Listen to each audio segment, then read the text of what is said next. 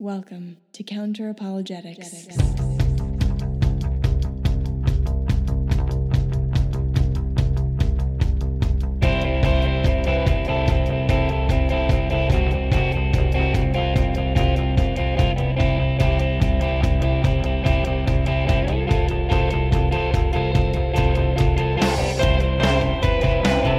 Welcome to Counter Apologetics.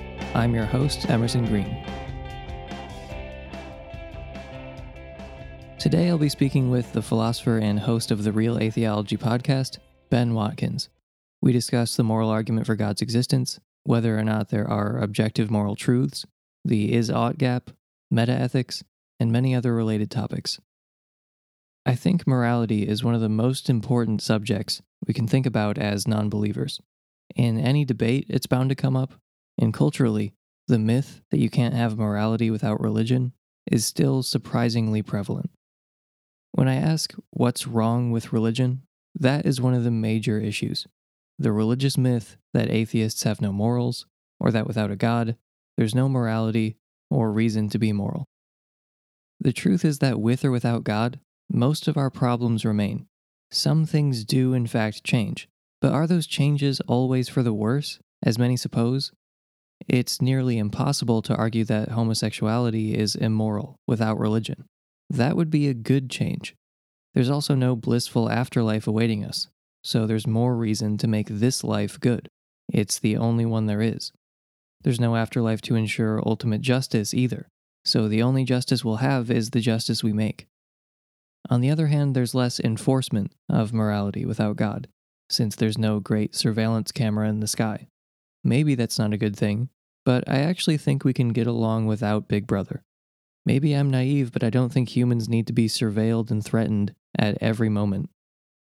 In reality, without God, you're forced to think more carefully and thoroughly about morality, because no one is giving you the answers. There's no church service to attend. There's no perfect book that already has all the answers, that's done all your thinking for you. You have to do a lot more work, figuring out what's right and wrong. Because God said so is no longer on the table. So you end up thinking a lot more about moral philosophy than you otherwise would have. That's a good thing. So it's not that everything is exactly the same without God. In some ways, it's better. With or without God, as I mentioned, many of our problems are the same. We still have to figure out how to navigate the complications of family life. We still have to figure out who to vote for. We still have to figure out how to treat one another, and how to build a good society that maximizes well-being. My guest today has spoken a lot on foundational issues in moral philosophy. We throw around some ethics jargon, but the terms are being defined and explained as we go along, so it shouldn't be an obstacle. I learned a lot from Ben, he gave me a lot to think about, and I very much enjoyed speaking with him. So without further delay, let's get to my conversation with Ben Watkins.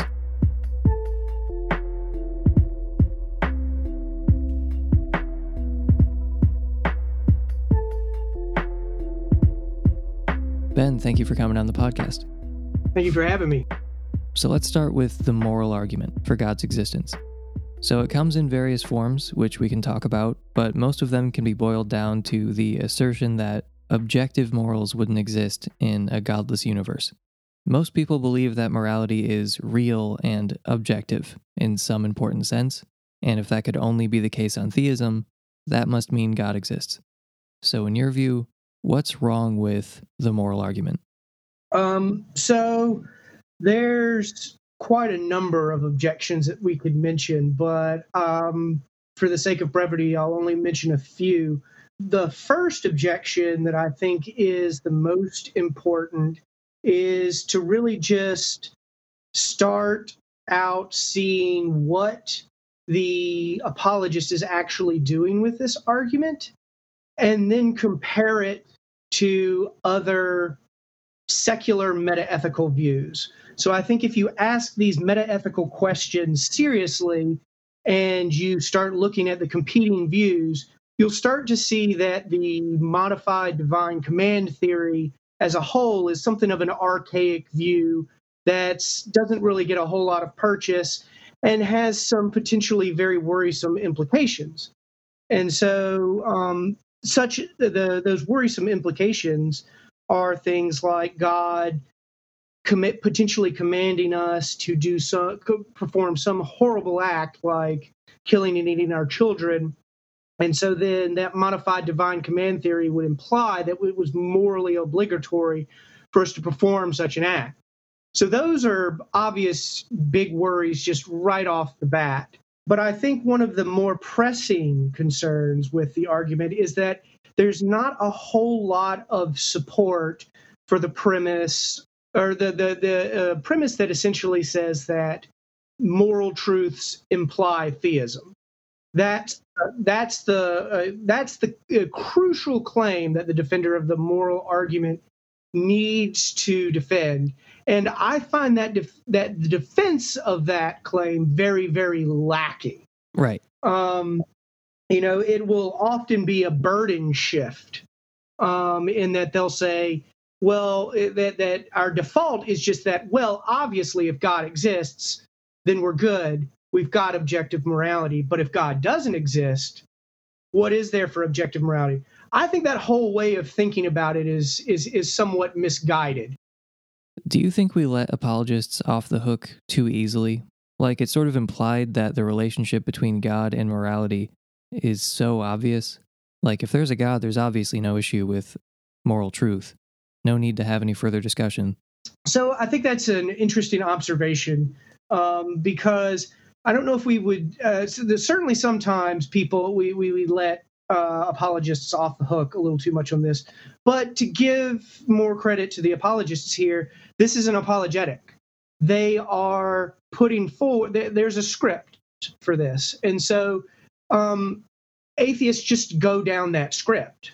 Mm-hmm. I think that happens a lot, and so a lot of times I push back on that script, and I go, no, I'm not just going to.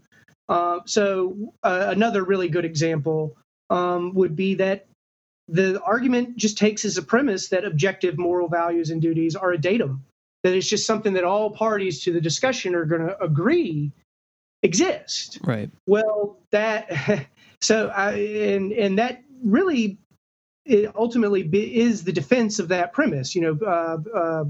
I'm thinking specifically of William Lane Craig, who says, but he'll say some philosophers have held that there are no objective moral values, but we all know that there are objective moral values and duties, and we know it deep down. Like he's appealing to those very, very basic moral intuitions, which I don't think is in and of itself objectionable, but he does it in a way that there is room for reasonable disagreement about the existence of objective moral values and duties. For example, many philosophers whose views I very, very highly respect don't believe in them. They're ethical constructivists or ethical error theorists who think, or they're reductionists who think that we can, reduce ethics basically down to psychology. That's a perfectly respectable view in the literature, and so I think the dismissal of these subjective, or I should say, these anti-realist metaethical positions is just too fast. So those are all people who reject the second premise of Craig's argument. And just to make Craig's argument explicit, premise 1, if God does not exist, objective moral values do not exist. 2, objective moral values do exist. 3, therefore God exists. And you're saying that there are, if we're sort of being good sports about it, we are going to reject either the first premise or the second premise. And although you do not reject the second premise, that objective moral values exist, it's a respectable position to hold. And it's not exactly obvious that morality is objective, but we have to reject one of those two premises. Yes. So, and I think it's important in any discussion, if our aim is to resolve disagreement and, discover truth for its own sake, we take all of these views seriously, even when we're presenting, if I'm defending the argument from evil, for example, I'm going to talk about free will. I'm going to talk about soul building. I'm going to talk about all these places in which the problem of evil is considered weak, or it's open to being responded to, because that's where the discussion is supposed to be. And I feel like the apologetic script avoids a lot of that. Now, a lot of that might be intentional because, again, it's giving a defense of the faith. So in a way, that's part of its job. So we can only object so much. But I think that your original question is, do we let theists off the hook or apologists off the hook too easily? Well, yeah, in a way, because we just follow into the script. We should, if we have that awareness of what the meta-ethical landscape looks like, once their script is thrown out and they're doing actual meta-ethics, their case is very, very, very weak. As you know, there is no atheist position on morality, and you just made reference to the sort of ethical landscape. And I'm sort of agnostic about morality in a way, like I'm sort of a vague pluralist. Like, I feel like I have a million different opinions on morality, and like none of them are reconcilable, and I don't really know what to do about that. Yeah, there's no welcome to ethics, buddy. There is no atheist or naturalist position on morality, and these differences can be, difficult to communicate, and sometimes we talk past each other. So I was hoping to start out at sort of a fork in the road, using the moral argument as a tool, and we'll just get more specific from there. So let's just simplify everything down to these two groups of atheists. You can deny the first premise of the argument we read earlier, or we can deny the second and accept the first. There are obviously more than two conceivable responses to the moral argument, but if we are taking the argument as valid, and we bracket all our concerns about, the nature of God, what God's nature is and how it got that way, the nature of morality, and the relationship between God and morality, which is kind of what I was hinting at earlier when I said we let them off the hook too easily, because I don't think the relationship between God and morality is so clear. And, not to mention all the problems with divine command theory. If we bracket all those concerns and we're good sports about the moral argument, we're, like I said, we're rejecting the first or second premise to avoid the conclusion. So we have to say that there are plausible accounts of objective moral values that don't involve God, which is something you have a lot to say about. That would be denying the first premise. Or we have to reject the second premise and say there is no objective morality. Both would work, but let's start with the rejection of the second premise, which is not the option you take personally, but many of our listeners subscribe to the view that there is no objective morality. Yes, the anti-realist. We can call this the anti-realist position. Right. So we'll have a secular anti-realist position, and we'll have a secular realist position, and we'll just think of those as just two parties to the discussion. And so right now we can just talk about the secular anti-realist approach, if we're using the moral argument as a tool, so to speak. So the atheist can maintain that no, there aren't these objective moral values in the world, because they might have one of three broad positions. They might be non-cognitivists, so they might believe that our moral statements aren't even the kinds of things that are true or false. So that when we make a judgment like murder is bad, it's really like a judgment like boo, murder. Mm-hmm. It's something that couldn't be true or false. Now, obviously, there's much more sophisticated versions of non-cognitivism today than that very simple emotivist one that I just gave. Then there's another class, which also you could say are the moral non-cognitivists, are the moral nihilists. Moral nihilists believe there are no moral truths. But there's a very specific type of nihilist who says that, look, our language functions as when we make moral judgments to be true or false. When we make moral claims, they are supposed to be true or false. It's just they're all false. It's like our concept of witches. Like, we can make coherent claims about witches, but no thing in the world has the property of being a witch. So all those claims are just systematically false. And then the last position is just the common subjectivist position, which is that there are moral truths, some of them are true. It's just they reduce to facts about humans, human psychology. And so that when we're making moral claims, those moral claims can be true, but they're true within a certain social construct. And so these are what they're called ethical constructivists. So they think that all of our basic ethical judgments common among Homo sapiens construct our moral reality. And to be clear, denying the second premise doesn't necessarily mean that there is no morality, as you were just saying. It's just there's no objective morality, or it's not real in a certain sense. So denying the second premise to defend the people who might do that, it doesn't mean you have no morals. And those who deny the second premise are not a homogenous group, as you were just explaining. So exactly. With those caveats, rejecting the second premise would get us out of the moral argument's conclusion.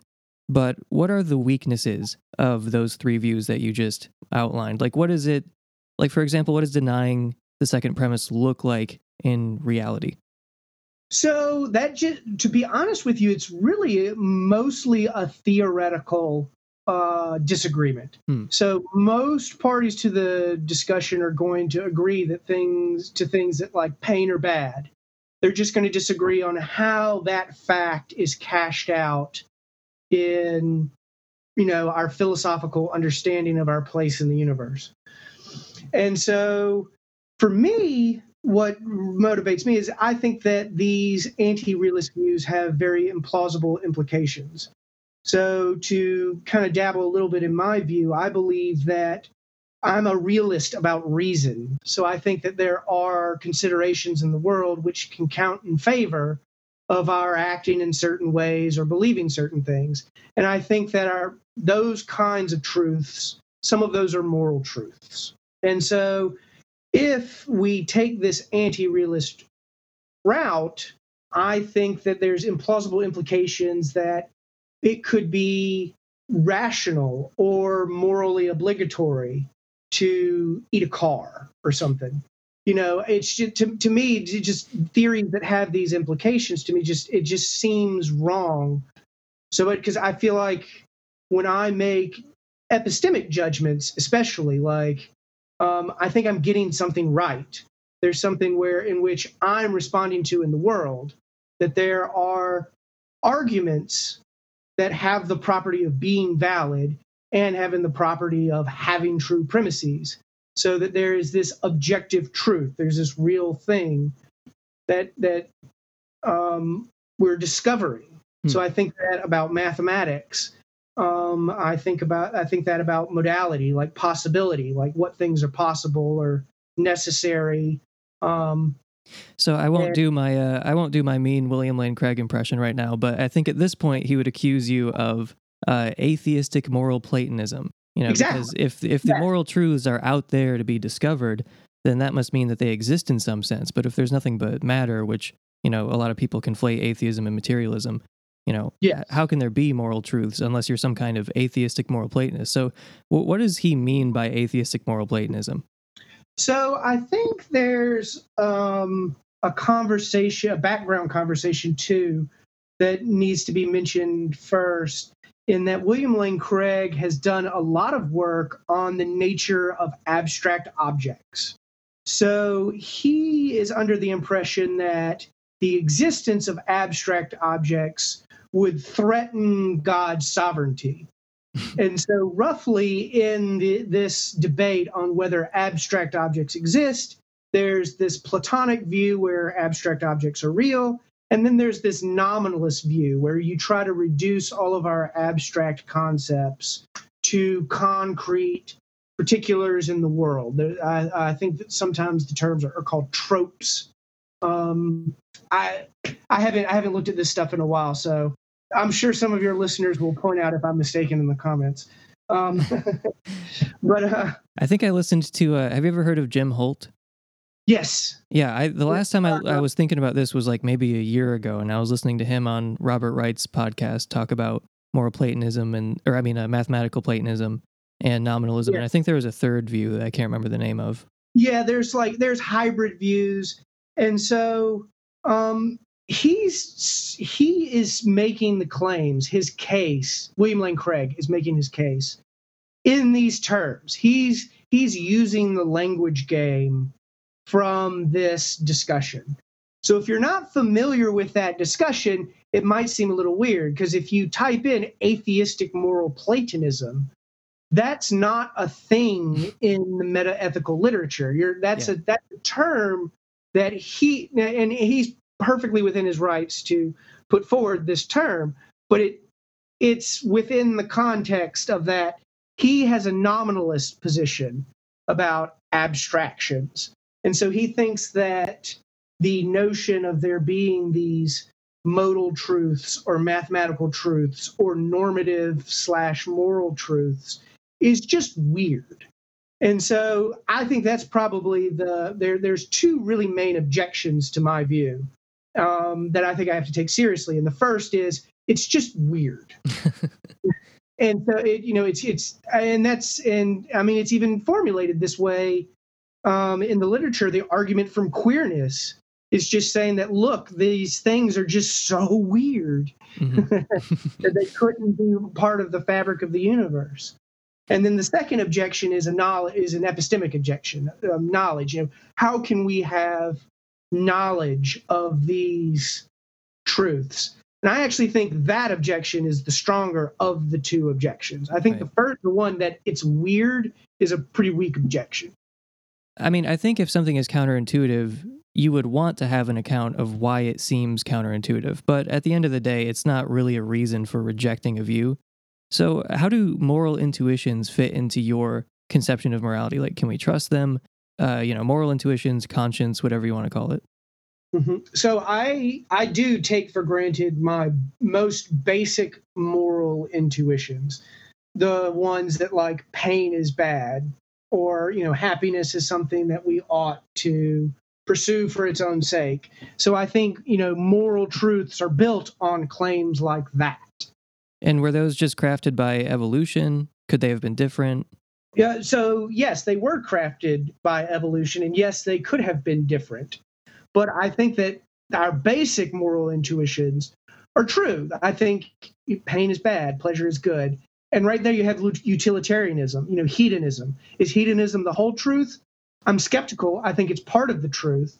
I mean, just to go back to the moral argument, denying the first premise, if God does not exist, objective moral values do not exist. So you obviously disagree with that. You think that, or would you, objective moral values, is that how you would frame it? So I don't frame it. I understand why Craig frames it the way he does. But we conceive of morality differently. He conceives of it in a command implying sense. So if he frames it in terms of values, he can then frame it in terms of God's nature. If he can frame it in terms of duties, commands, there's a natural connection with that. So I would frame it as objective moral truths, just moral statements that are true independent of any observer's attitudes towards them. So this is a way in which my view is more objectivist than any modified command theory. So the modified divine command theorist is still trying to reduce moral truths to facts about a subject, God. So at the end of the day, it's really a form of subjectivism, but it offers a degree of objectivism that other subjectivist theories don't offer. And so my view would be even more objective than that. It would say, look, moral truths are independent of all observers, period. It's not an observer-dependent thing. So would morality exist without any conscious creatures, on your view? Yeah. There would be moral truths, but there would just be no moral beings capable of appreciating those truths. So in the same way, there would still be mathematical truths. There would just be no one around to appreciate those mathematical truths, or, to use the jargon, cognize those truths. And I've heard you, I don't want to skip ahead too much, but I've heard you say that your view doesn't have any ontologically weighty implications.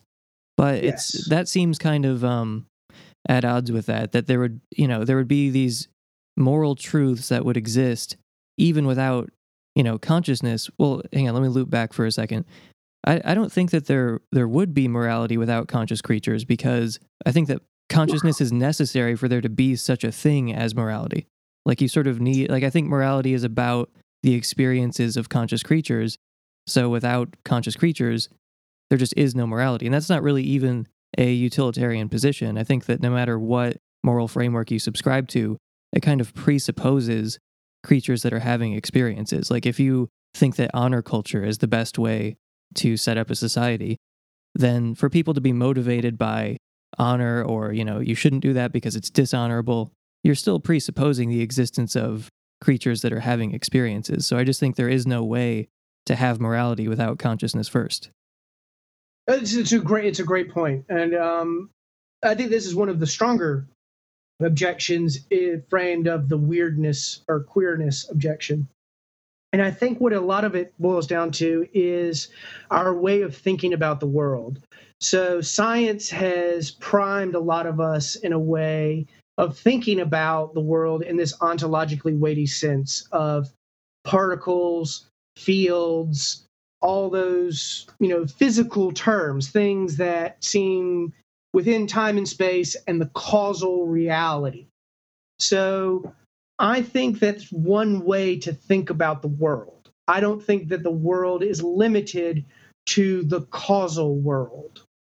So what do I mean by that? What on earth? So the best way to think of it, I think, is to think about the concept of a reason. And so a reason is a consideration which counts in favor. So if you think about something in the world counting in favor, that's not a truth about something that science can go in and in an ontologically weighty sense tell us the particles that make it count in favor of something. That's not that kind of truth. The reason I say that my view doesn't have any ontologically weighty implications is because I'm not adding anything to the causal domain of my ontology. I am saying that my ontology consists of this causal realm, which is natural, and I accept that. But I also think that there are these different kinds of facts. But you're not adding stuff to the furniture of reality.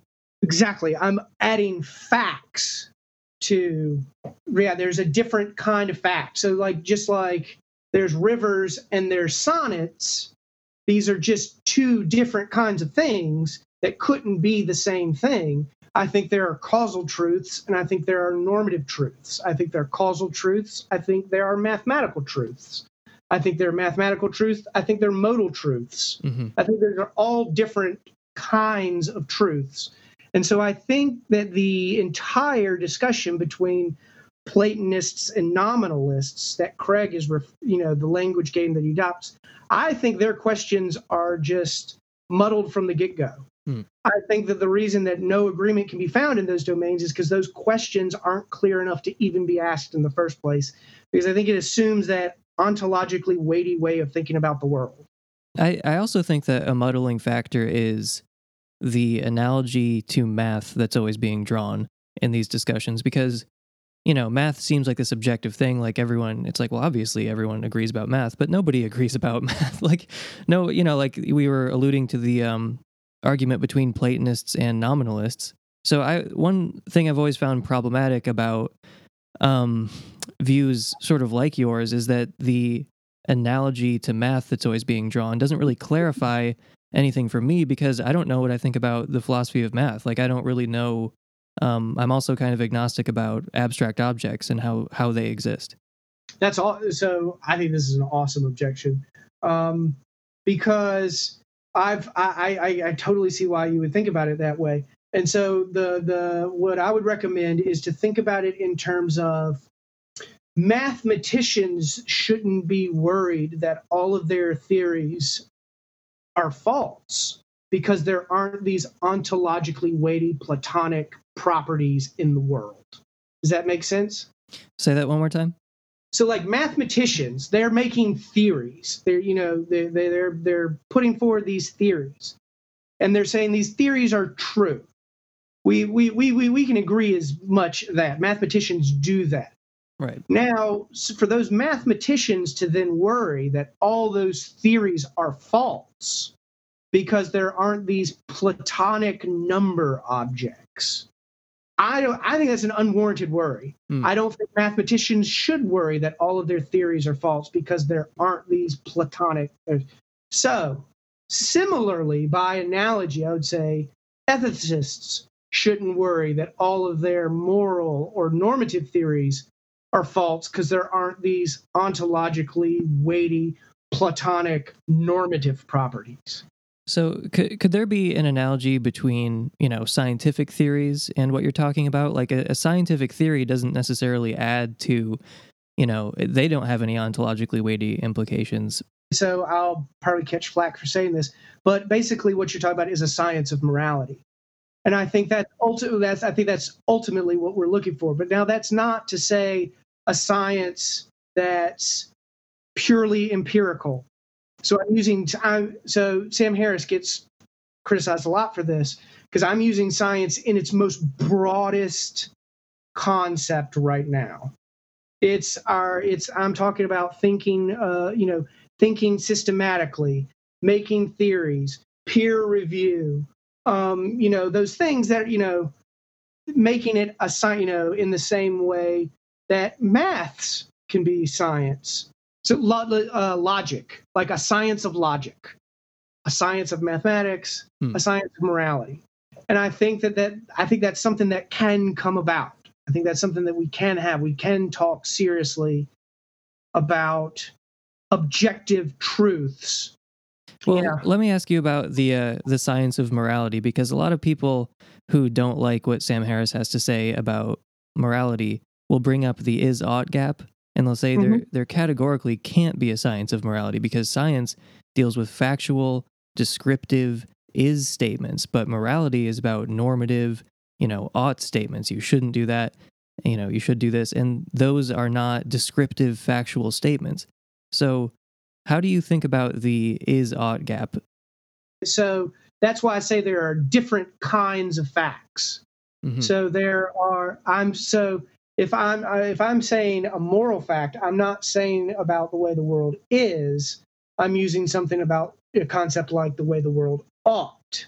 So it's a different concept. So these two things can't be the same. So I totally accept the is-ought gap. And I would say that my view is the only view that admits of this different kind of fact and avoids that objection completely, which is why when I was saying earlier, I'm using science, that term, this is in its broadest conception. So the science that you're saying right now is a narrow one where it's empirical, it's descriptive, it's limited to the causal domain of physics. So I think physics gives us the most accurate picture of causal reality. But I don't think reality is exhausted by the causal domain of inquiry. I think there's abstract, not a-causal facts, modal facts about possibility and necessity, math, normativity, logic. Well, I think logic's another really, the example that I like to give a lot, we all have reason to accept the conclusions of valid arguments with true premises. That's just a true claim, but that's not a claim about causal reality. That's not a claim that I think can be reduced to some fact about causal reality. There is nothing in reality that could, in space and time that could bump in and make that not the case. You know what I mean? Right.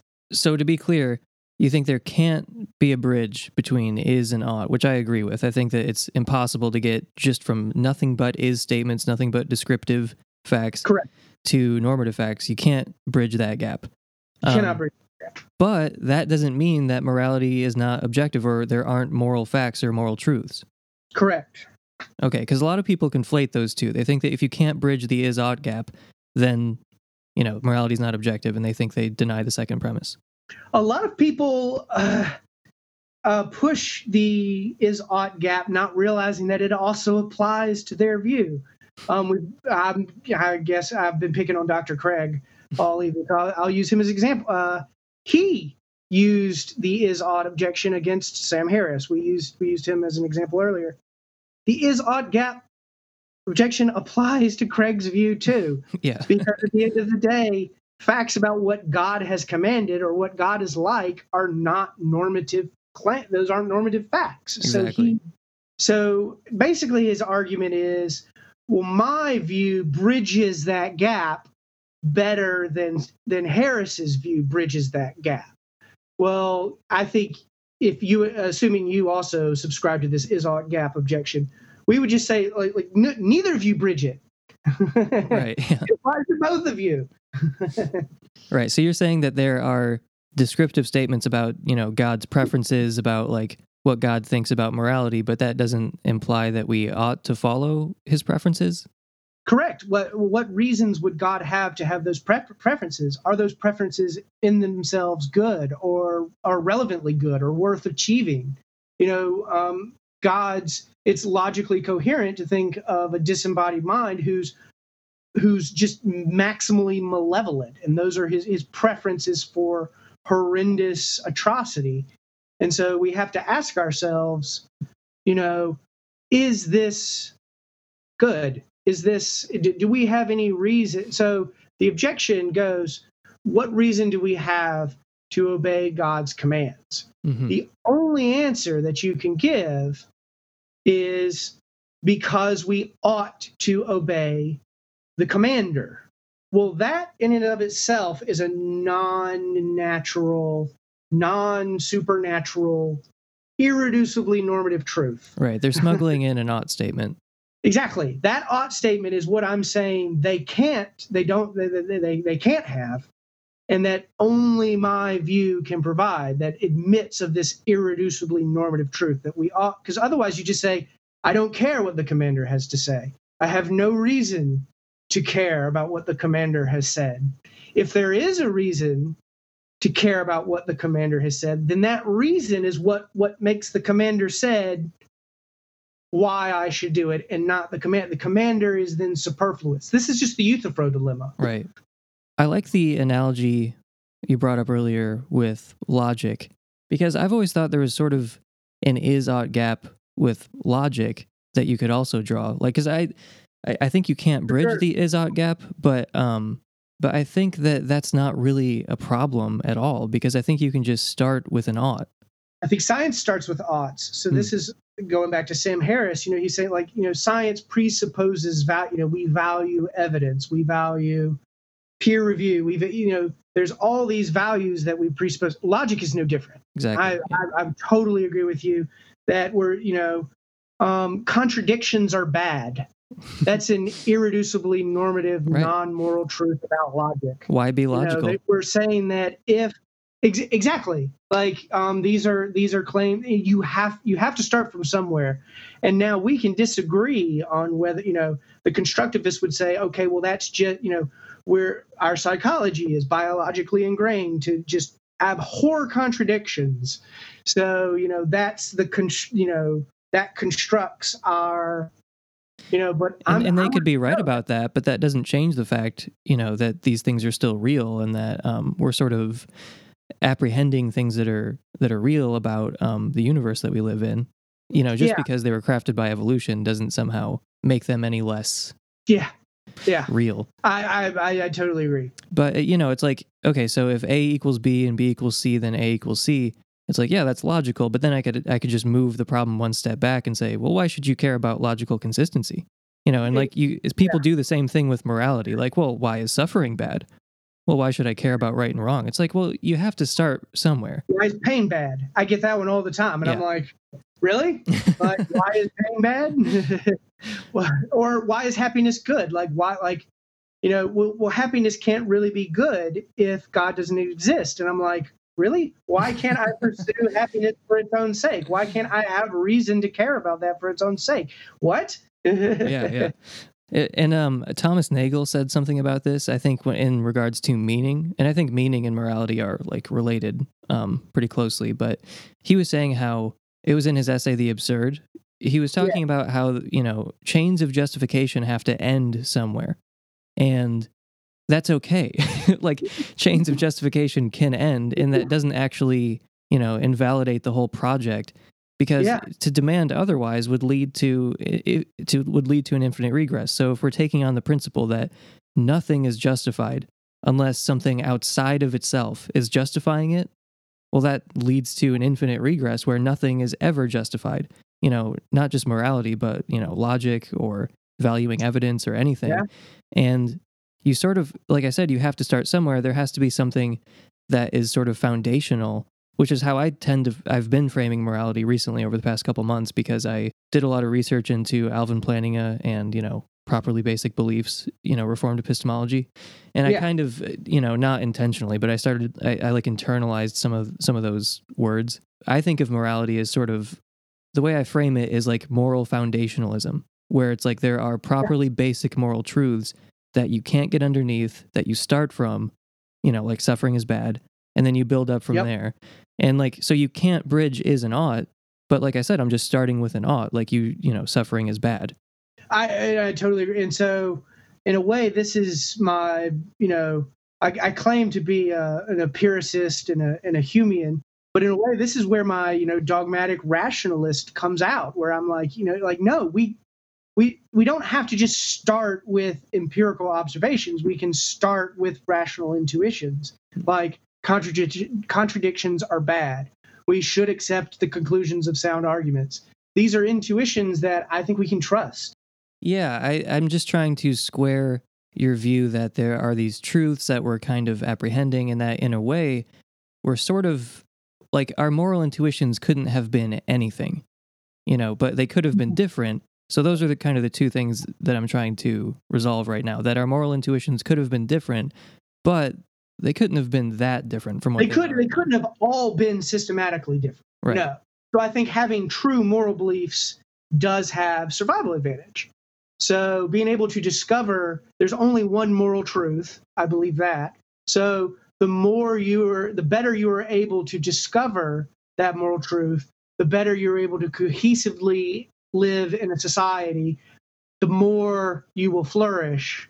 You see what I'm saying? And so are you saying that these moral truths are kind of playing a role in evolution, like they're sort of guiding evolution in a certain sense? Driving evolution? No, because that would imply that they're causal, no more than like our that mathematical truths are guiding evolution. I think I wouldn't say guide, I would say restrain. They restrain. There's just certain ways that our mathematical intuition just couldn't, our mathematical cognition just couldn't have come out. So our cognition just couldn't have come out believing that pain is good and that pleasure is bad. We just would not have evolved to the point that we did, because I think having those true beliefs does have survival advantage.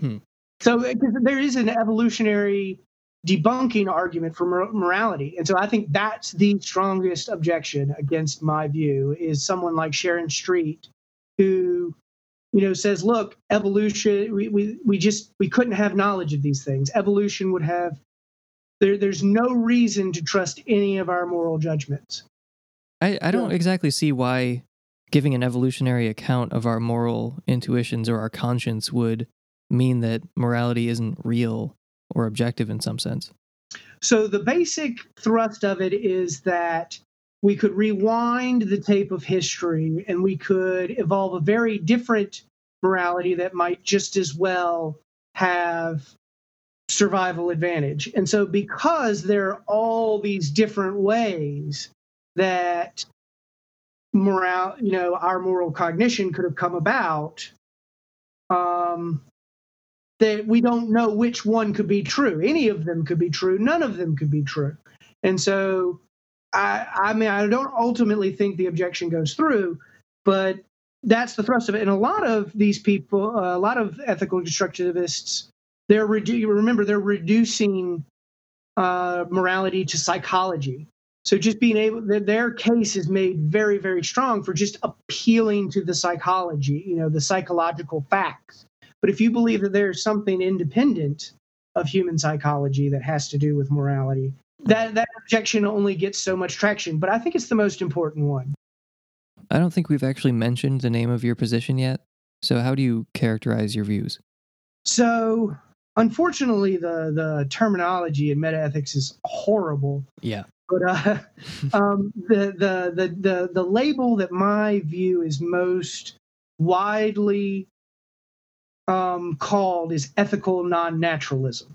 So you'll be able to find that if you go to Wikipedia, there's an ethical non-naturalist page. If you go to Stanford Encyclopedia of Philosophy, there's moral non-naturalism. So they change it up just a little bit.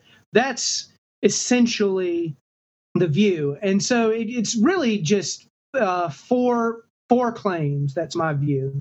So the first being that moral statements express genuine propositions that can be true or false. So my view assumes that non-cognitivism is false. The second claim is that some moral claims are true. So it assumes that error theory or nihilist view I mentioned earlier is false.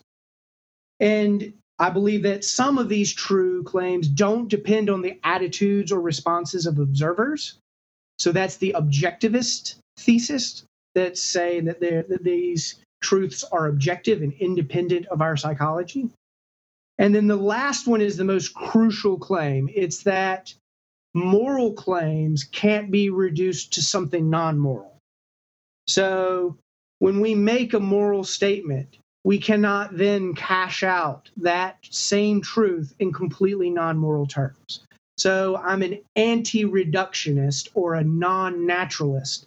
So the naturalists think that you can reduce moral statements. They're objective, and you can reduce them to non-moral facts.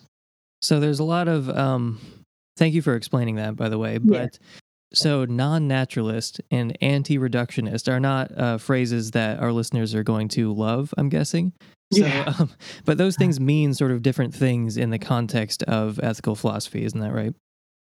So I'm using them kind of interchangeably. So when I say anti-reductionist, I'm referring to that fourth claim that I just read that I think is the most important, that you cannot reduce.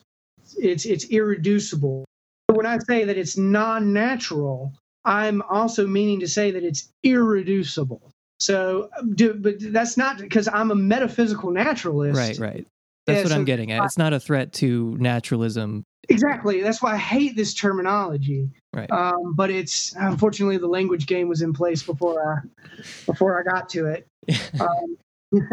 But yeah, it's definitely a way that it's misleading. You know, especially with theists, when I go on their shows and they're like, oh, well, you're going to come on and defend naturalism. Well, what view are you going to defend? And I go, well, ethical non-naturalism. And they're like, what? Yeah. And I'm like, I know the terminology is bad, but it's the least misleading way to describe my view. Right. Okay. Well, you have an episode on your podcast, Real Atheology, from 2017 that's titled Irreducibly Normative Truths, which is to say, like, moral statements about ought or should, even non-moral ones. So normative is broader than moral. So like a non-moral judgment would be, we all have reason to want to avoid pain, or we all have reason to accept the conclusions of valid arguments. So that's normative because, we ought to accept the conclusions of valid arguments. Right. Just ought statements broadly? Yeah, ought okay, statements. Right. So ought is one of these very, very nebulous concepts because of our language, because you could have ought in like a rule implying sense, like you mentioned earlier, like a code of honor, right, or rules of etiquette, or what it is for some law to be legislated. You see what I'm saying? Those would be completely descriptive, but we would still say you ought to obey, traffic signs.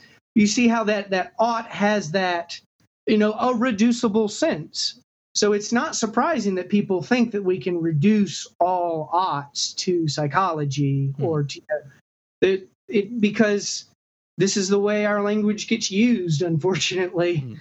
I was just trying to go through all those three words there: irreducible normative truths. So there are truths about these things, and they're normative truths as opposed to descriptive truths. Yep. And they're irreducible, meaning they have no component parts that are themselves not normative. Yep, they are primitive. So they're something that we start with. like you were saying earlier, like in the foundationals, like we start with Right. pain is bad, evidence is good.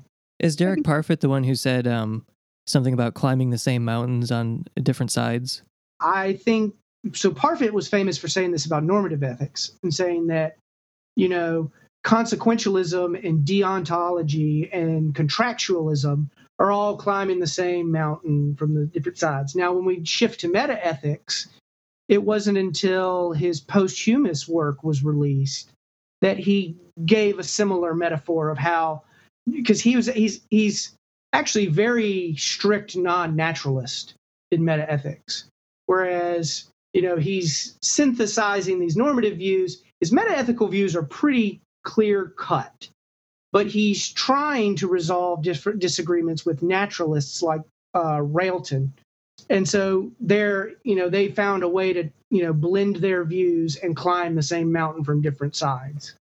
I think that's why I described myself broadly as like a moral pluralist, because I think lots of people who are thoughtful about ethical philosophy, we're all kind of climbing goodness mountain, so to speak, on different sides, and we're using different languages to sort of get at the same thing. But I think that there's room for lots of different conceptions of morality in applied ethics. I agree. Though I would certainly poke a few bears by claiming that I think that consequentialism, that morality is essentially consequentialist. That admission is probably going to come back to bite me in some way. No, but I agree with you. It's in some way we have to accept that consequences matter, intentions matter, and traits of character matter in moral senses. But I don't see how we have any real understanding of how the demands of morality without being a consequentialist. I think everyone at the end of the day is a consequentialist, even if they won't admit it.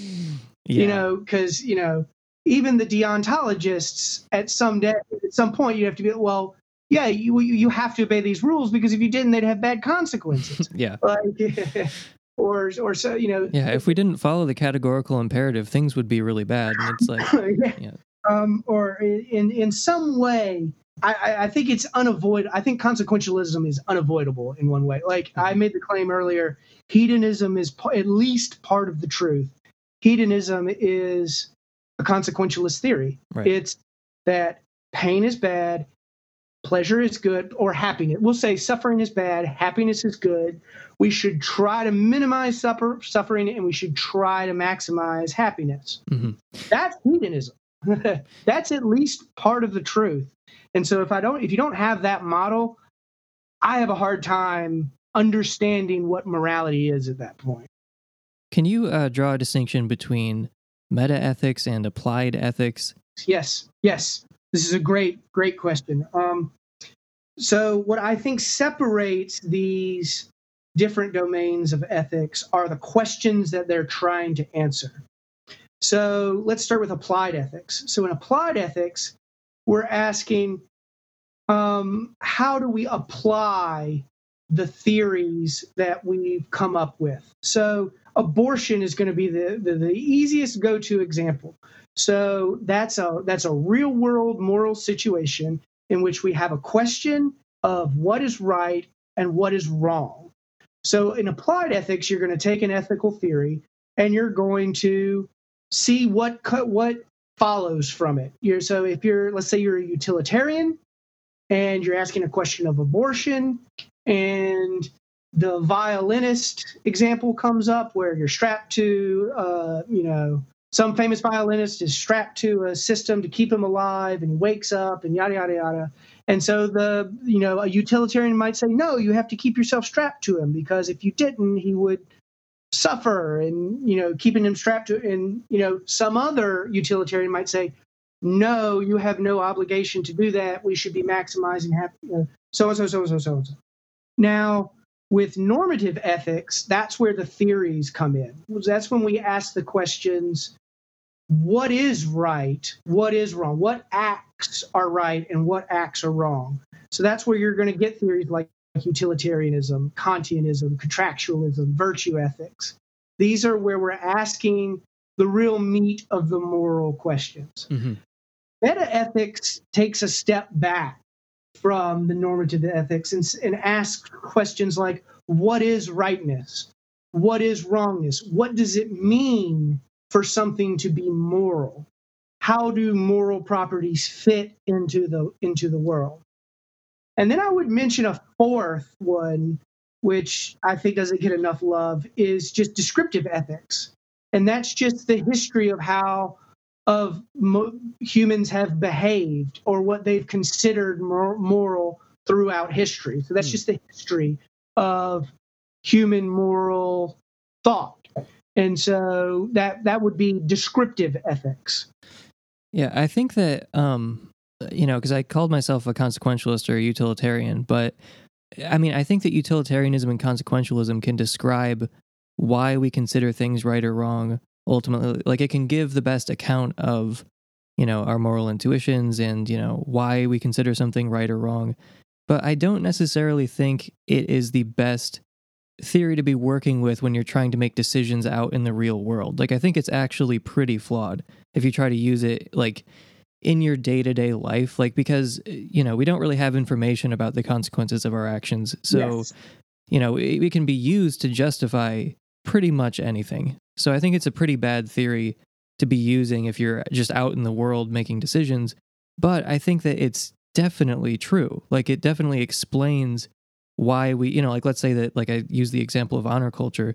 Let's say that honor culture is the operating system we should be using. Like, I think utilitarianism can explain why that would be the case, even though you shouldn't be walking around with utilitarian considerations in your head, because that will just lead to worse outcomes. Utilitarianism can explain why thinking like utilitarians wouldn't minimize suffering. So I definitely relate to that in the sense that I think that a lot of moral dilemmas in ethical theory are of situations which I think we're going to get it so trolley dilemmas are what I'm thinking of right now. So if trolley dilemmas seem to give us a lot of information about ethics, and in a way they do, and help us teach us about things. But like you said, it's if you're thinking in those types of terms, that wouldn't be any kind of real world situation. If we had, someone wouldn't be held morally responsible for throwing the switch or not throwing the switch, because in the real world we'd be like, okay, well, why was the train system set up like this in the first place? So it takes us to a level of abstraction that loses sight of real world dilemmas. And so at the end of the day, what are we trying? What is the utilitarian theorem justifying? The assumptions in our everyday life, where there's assumptions like happiness is good, and that we ought to try to maximize happiness so far as we can. That's the moral justification that's relevant to our everyday lives. But reminding yourself can help you in your everyday life of saying, like, hey, how am I acting right now good for me, good for everyone around me? How do my actions influence others to make others more happy? Is this conducive to my own happiness or antithetical to it? And just by doing this very action is incredibly powerful, because a lot of things, you'll start to realize that, things that are out of your control are things that a lot of us worry about and distract us from our happiness. And so if we're thinking in utilitarian ways of we should be trying to maximize happiness, and then we recognize these ways that our happiness is not being maximized, I think that's a way in which it helps us, immensely in our day-to-day life. But I totally get what you mean by it's when you move from the realm of normative theory to normative ethics to applied ethics. It's almost like, well, how do these things help me in my everyday life? Well, they don't. They're there to justify those assumptions that we take for granted when we try to tackle those everyday life. Right. I'm also glad that you brought up the trolley problem because I hate the trolley problem. I don't think it really gets at what utilitarians are, like how they are, what they're thinking. And it also creates a situation that, doesn't bear much relation to any real world situation, that I can really think of. And have you heard of James Wilson? It sounds familiar, but I can't place it at the moment. He wrote a paper about thought experiments in moral philosophy and how they're often just useless because they don't relate to our everyday experience at all. They sort of create a universe that doesn't exist and then say, well, in this universe that doesn't exist, wouldn't this seem wrong? And it's like, well, who cares? That's not the universe that we live in. So he kind of is questioning, the value of ethical thought experiments in the first place. Well, let me loop back around to your view, because we mentioned some of the ontologically weighty implications that your view does or doesn't have. But I wanted to ask you, how do these moral truths correspond to physical stuff? Because I think that's where a lot of the resistance from atheists and naturalists will come from, which is just, how do these truths fit into the big picture? And I just want to say, you can be as speculative as you want. I'm just saying, how do you actually think that these irreducibly normative truths correspond to the material that we're made of? So I don't think they do. They have to in some way. Well, I don't think so. So I don't think that mathematical truths are. So if I say like 7 is a prime number, that's true, but that's not true in virtue of the way it corresponds to any way in causal reality. I guess this is going to bring in theories of truth. And so I will use the mountain analogy in that I think that the correspondence theory of truth, the coherence theory of truth, and a pragmatist approach to truth are all climbing the same mountain from different sides. So I think these are different ways of discovering different truths. So I don't think that all true claims correspond to a reality in some way. So let me go back to the concept of a reason again. So we're going to say that something counts in favor of something else. Let's say the fossil record is evidence for evolution. It's evidence. It counts in favor of our believing that evolution is true. I don't have to go into the fossil record and look for something in the fossil record that corresponds to this counting in favor of believing evolution. Does that make sense? Yeah, I'm following you. It's something that the fact does is the only way I can really say it. This is a way in which it's primitive. It counts in favor of our believing. So similarly, a fact about pain counts in favor of our acting or responding to it in some way. Can I ask you it might seem like an unrelated question, but I think that it's relevant.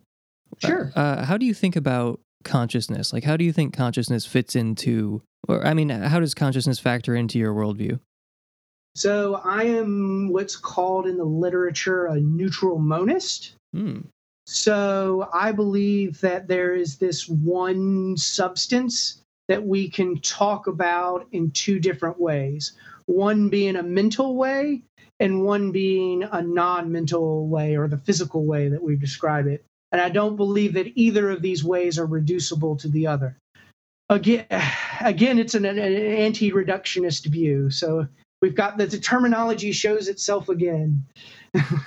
So are you familiar with what Bertrand Russell had to say about neutral monism? Yes. So that's really where my view started, was the Russellian monism, along with Thomas Nagel and John Searle. So my views would be most in line with them. John Searle doesn't really fit into that group very. He would deny the label neutral monist, but I think we're more or less on the. So what he's saying is that consciousness is a biological phenomenon, no different than digestion or mitosis or photosynthesis. I think that's right. But we talk about it in a different way than we talk about digestion or mitosis or photosynthesis. We talk about it in this, these irreducible quales, this the raw experiences of it. And so I think that aligns with a neutral monist view. So his biological naturalism. So I think he gets it largely right. I think Dan Dennett gets it largely right. Well, he's definitely not on the same page as Thomas Nagel or Bertrand Russell. No, not at all. But he is right in that consciousness is not what we think it is. It's not this supercalifragilisticexpialidocious thing that's just super mysterious to the universe, and that it's actually a bunch of different processes that we are not consciously aware of that very, very much constitute our conscious experiences. He gets that right. That's just the science. But I do think that there is the place of a quale or qualia in the universe is that it's in some way irreducible, and that we can talk about it in mental terms, and then we can talk about it in physical terms, but there's only one stuff. And so that's how I kind of avoid the interaction problem while admitting that consciousness is something that's real. You know, when you ask me what is your view on consciousness and how does consciousness fit in the world, at the end of the day, my answer is I don't know. It's one of the coolest mysteries, still unsolved mysteries left in philosophy. It's one of the things that keeps me, just wrapped in it. Like, every time something new, big comes out in the philosophy of religion, or philosophy of mind, I want to read it. I want to see, where are we with this? What progress is being made? I love David Chalmers. I think that's some of the coolest progress we've made on this question in centuries. Well, there's a branch of Russellian monism that is panpsychist, and there's also a non-panpsychist branch of Russellian monism. But I'm definitely sympathetic to the panpsychist branch of Bertrand Russell's neutral monism. And I think that your view of morality might make more sense on the panpsychist view of neutral monism. And like I said, that's a whole other conversation, but I was curious about, there's a necessary relationship between consciousness and morality. I think you said you don't share that view, but I think that you just can't have morality without consciousness. Like in a hypothetical universe where there just is no consciousness and there never will be, then there just is no morality. It just doesn't even, it doesn't even emerge. I mean, there also wouldn't be any comedy. I just think that all these questions kind of fit together, morality and consciousness and the nature of matter and irreducibly normative truths. Like, I think that these things are all possible to reconcile. Not that you have to. It's certainly the hope, because it definitely would suck if it's just going to be disentangled forms of understanding. Yeah. I know, I'm totally with you. Like, if we can get this whole coherent picture that fits together and closes in on itself as far as explanation goes, and it's hard to say what I'm trying to say. I think that's one of the reasons Thomas Nagel says that he just wouldn't want to be a theist, is because then the ultimate explanations would be part of God's intentions, which are just forever beyond our epistemic capability, and so we could never know. And so he's like, I don't want the universe to be like that. I want a complete explanation. If God's in the picture, I will never get that complete explanation. That's not a good reason to not be a theist, but that's the one I think was the last word. I think it's perfectly legitimate to be relieved that there's not a God, but yeah, it's not a reason to disbelieve in a God, or however you want to put it. But yeah, I think that he says, I don't want the universe to be like that. I think it would be kind of unwise to deny whatever feelings you might have about that.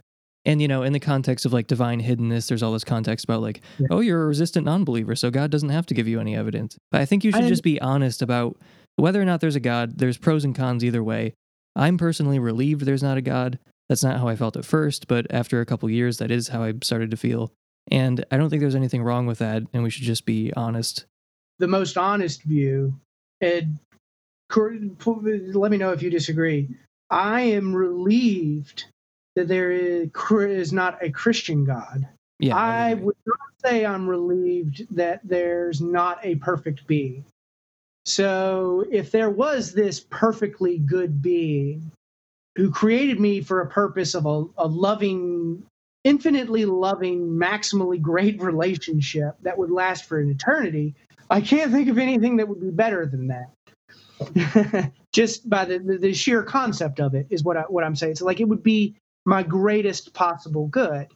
And so I would just be able to infinitely grow deeper ever into a loving relationship with a perfect being. That sounds like it could be pretty good.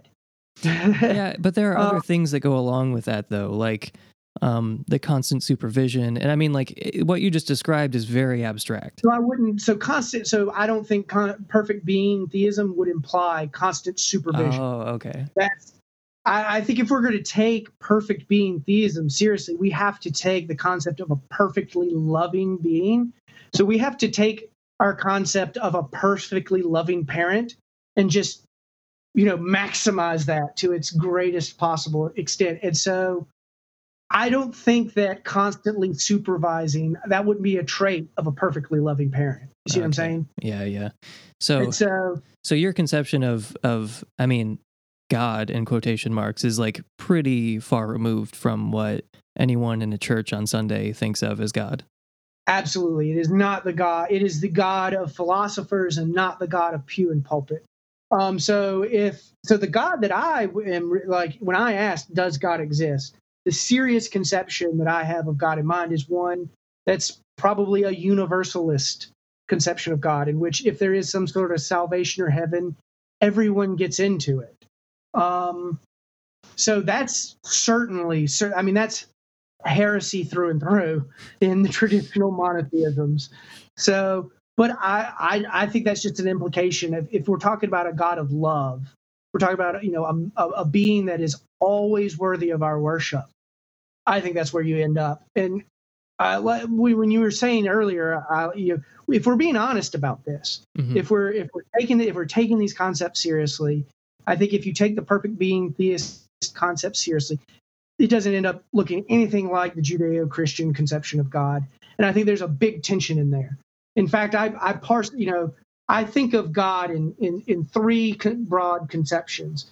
So as a disembodied mind, so people think of that as like a spirit and a soul, a ghost and ghouls. But then you have this perfect being, theist way of thinking about it. Then there's the traditional biblical way of thinking about God. I think so the perfect being theist certainly implies that disembodied mind theist, a supernatural mind theist, certainly. But I don't think it implies that biblical conception of God or that traditional conception of God. I think that's something we could do away with, and our religious conceptions, our philosophy of religion would be much better if we were to just jettison those conceptions, because those tensions are obvious. I mean, this is where we just point out, the atrocities in the Bible, or pick your favorite, thing from the Quran or the Book of Mormon or what have you.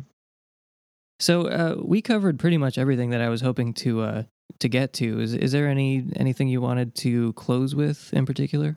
I didn't have anything planned, but I guess I'll put in a spiel that I've been harking on for a while now. Of we need to stop defining atheism as a lack of belief.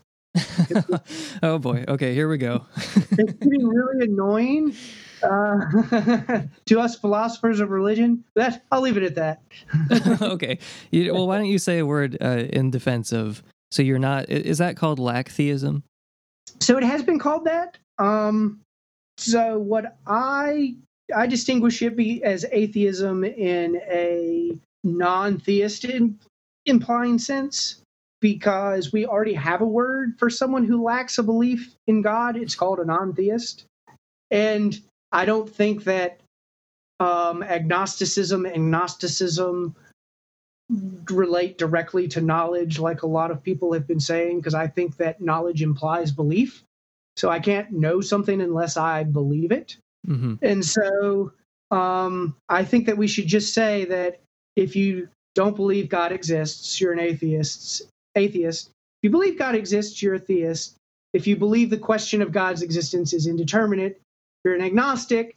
And if you don't even have a God concept, or you just lack a belief in God, then you're a non-theist. And so that would imply that, theists and agnostics are both non-theists, which makes sense. They both lack a belief in God. But I think that a lot of atheists like to play hide the ball with their burden of proof, whereas they want to say that they have an answer to a question of God's existence, but then they don't want to give reasons or an argument for that claim. And so then they just say that they lack a belief and that they have no burden of proof. That's the thing that bothers me the most about this conversation is people argue about like what word we should use, or do I lack a belief or do I disbelieve? And it's like, okay, what we're really talking about is the burden of proof. How do we know what we know?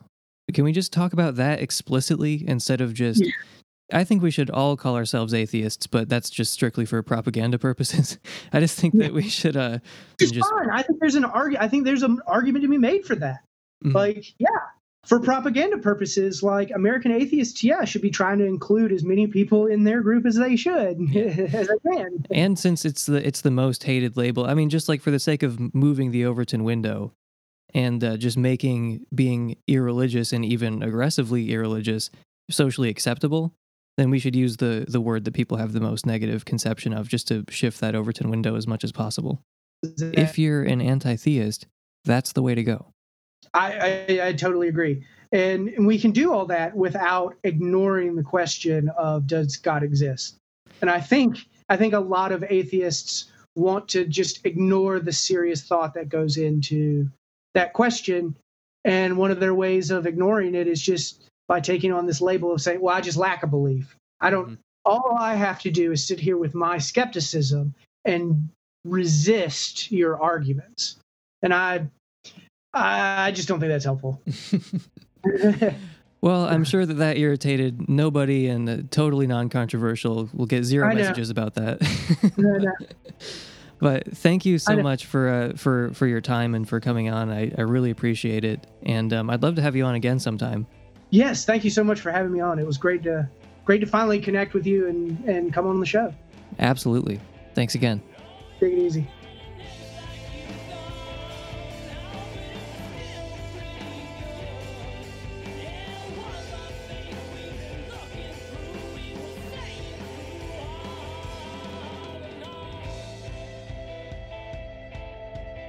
That's all I have for you today. I have some new patrons to thank: Mark Bergshoff, Aaron Mayo, Matt Cantor, and The Bible Says What podcast. Thank you, Mark, Aaron, Matt, and The Bible Says What. You should definitely check out that show if you haven't already.